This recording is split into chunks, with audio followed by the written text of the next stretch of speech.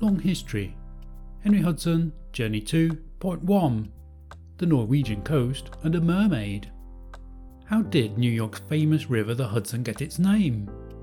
And how did Canada's vast Hudson Bay get its name? Find out here about Henry Hudson's 4 historic journeys. Hello everyone and welcome to Long History. This is where we take source documents and split them up into 10-minute chunks or so you can see world famous events through the eyes of the people who were there. In this document, we are covering Henry Hudson's diverse voyages and northern discoveries.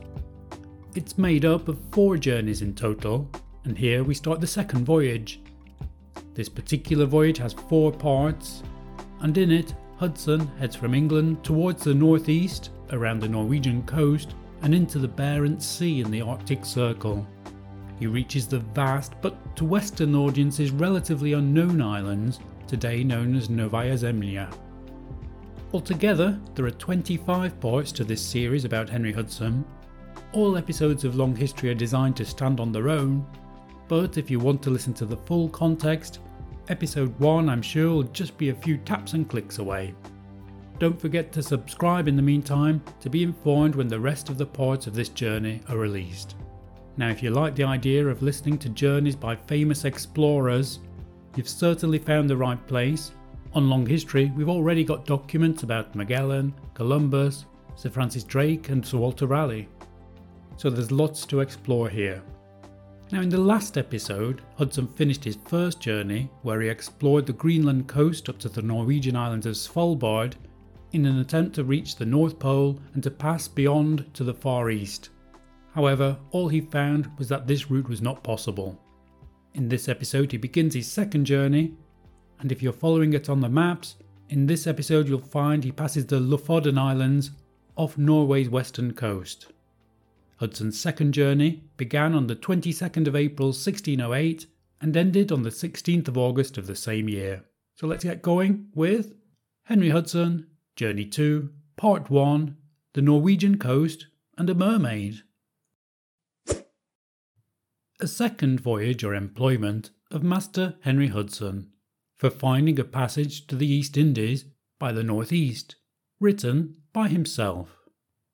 Their names employed in this action are as followeth: Henry Hudson, Master and Pilot; Robert Jewett, the Master his mate; Ludlow Arnold; John Cook, Boatswain; Philip Stacey, Carpenter; John Barnes; John Braunge, Cook; John Aldry; James Strutton; Michael Fierce; Thomas Hills; Richard Thompson; Robert Rayner; John Hudson; and Humphrey Gilby.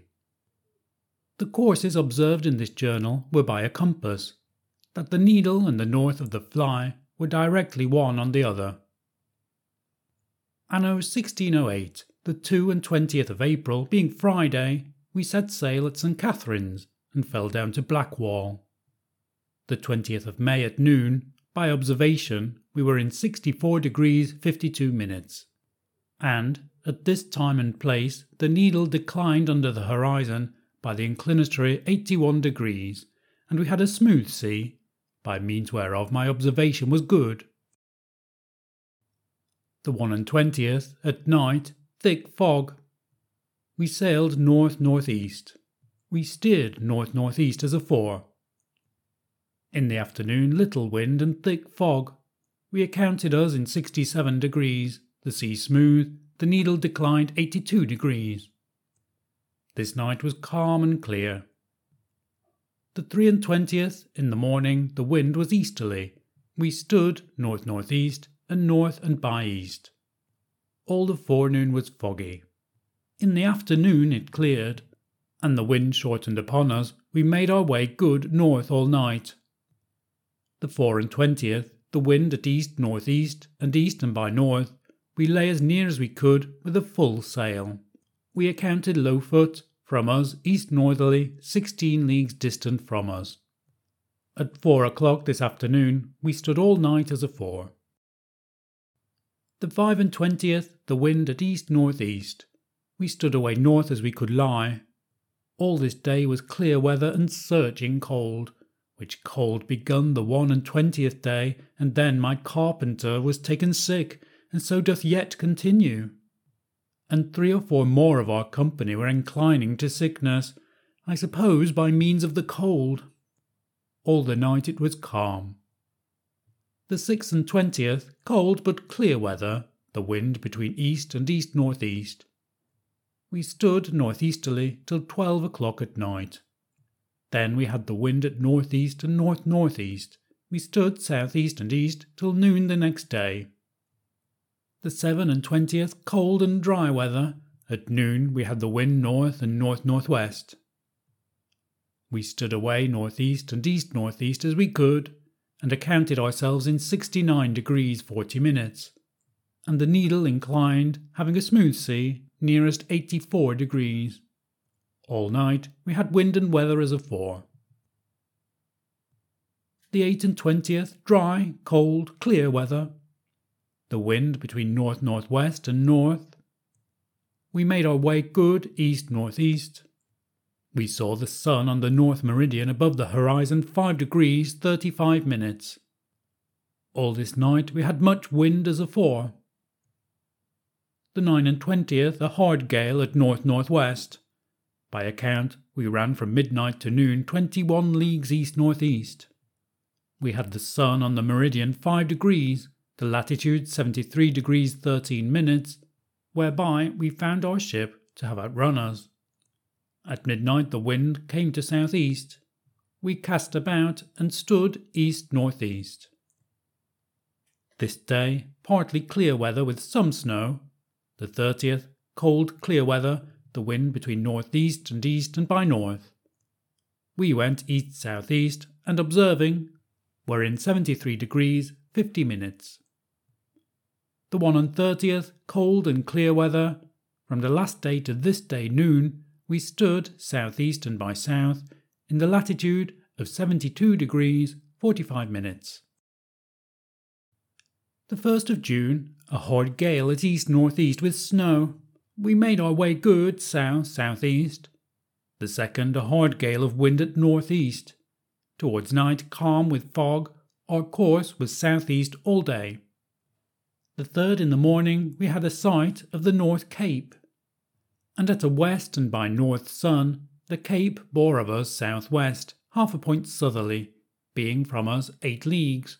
And, observing the variation, I found it to the westward 11 degrees, and having a smooth sea, the needle inclined under the horizon 84 degrees and a half, the nearest I could find. We had the wind at southwest, and we stood away northeast and by east. It was clear weather, and we saw Norway fishermen at sea. The 4th, warm, clear, sunshine. We stood away northeast and by east. Now, by God's help, our carpenter recovered, and made a mast for our ship-boat, and the company made a sail. We had the sun in the sight on the north meridian. His height was 5 degrees 40 minutes. Inclination 23 degrees 21 minutes. Pole's height 72 degrees 21 minutes. The 5th, in the morning, calm weather. We sounded and had 140 fathoms, sand ooze. Here we saw a swelling sea setting northeast and by east and southwest and by west, with streamletches. And we saw driftwood. After, we had wind, and we sailed and made our way north-northeast. Towards night we sounded and found ground at 150 fathoms, sand ooze. This day clear weather and not cold. The 6th, we had clear weather, the wind being at east-northeast from the last day till this day noon. We shaped our way on diverse courses north and by west in the latitude of 73 degrees 24 minutes. We found that our ship had outrun us, sounding in 160 fathoms. In the afternoon little wind. The 7th, in the morning, the wind at south, after at south-southeast. From the last day till this day noon, we accounted our way from diverse courses northeast, 15 leagues. This day was close but clear weather, and we had a good gale of wind at this time. And 3 days before this, our cook and one more of our company were very sick. In the morning we had ground at 150 fathoms, and at night we had no ground at 180 fathoms, which increased hope. This night we had some snow which continued for 4 hours. Then the wind came at northeast and by east with storm, and with short sail we stood north and by west. Here the needle inclined 86 degrees. I accounted that we were in 74 degrees and a half at nearest hand. This night we saw the sun on the north meridian. His height was 7 degrees 40 minutes, which maketh the pole's height 74 degrees 23 minutes. The 8th, from 12 o'clock last night till noon, we accounted our way on diverse courses, north and by east. Then our latitude was 74 degrees 38 minutes, and we had no ground at 200 fathoms. In the afternoon the wind came at south-southeast and southeast and by east. This day and night we had clear weather, and we were here come into a black blue sea. The 9th, clear weather. The wind came at southeast and by east. From the last day till this day noon, we had a good way northeast, in latitude of 75 degrees 29 minutes. Then we entered into ice, being the first we saw in this voyage.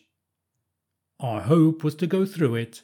We stood into it and held our course between northeast and east-northeast, loosing for one and bearing room for another, till 4 in the afternoon.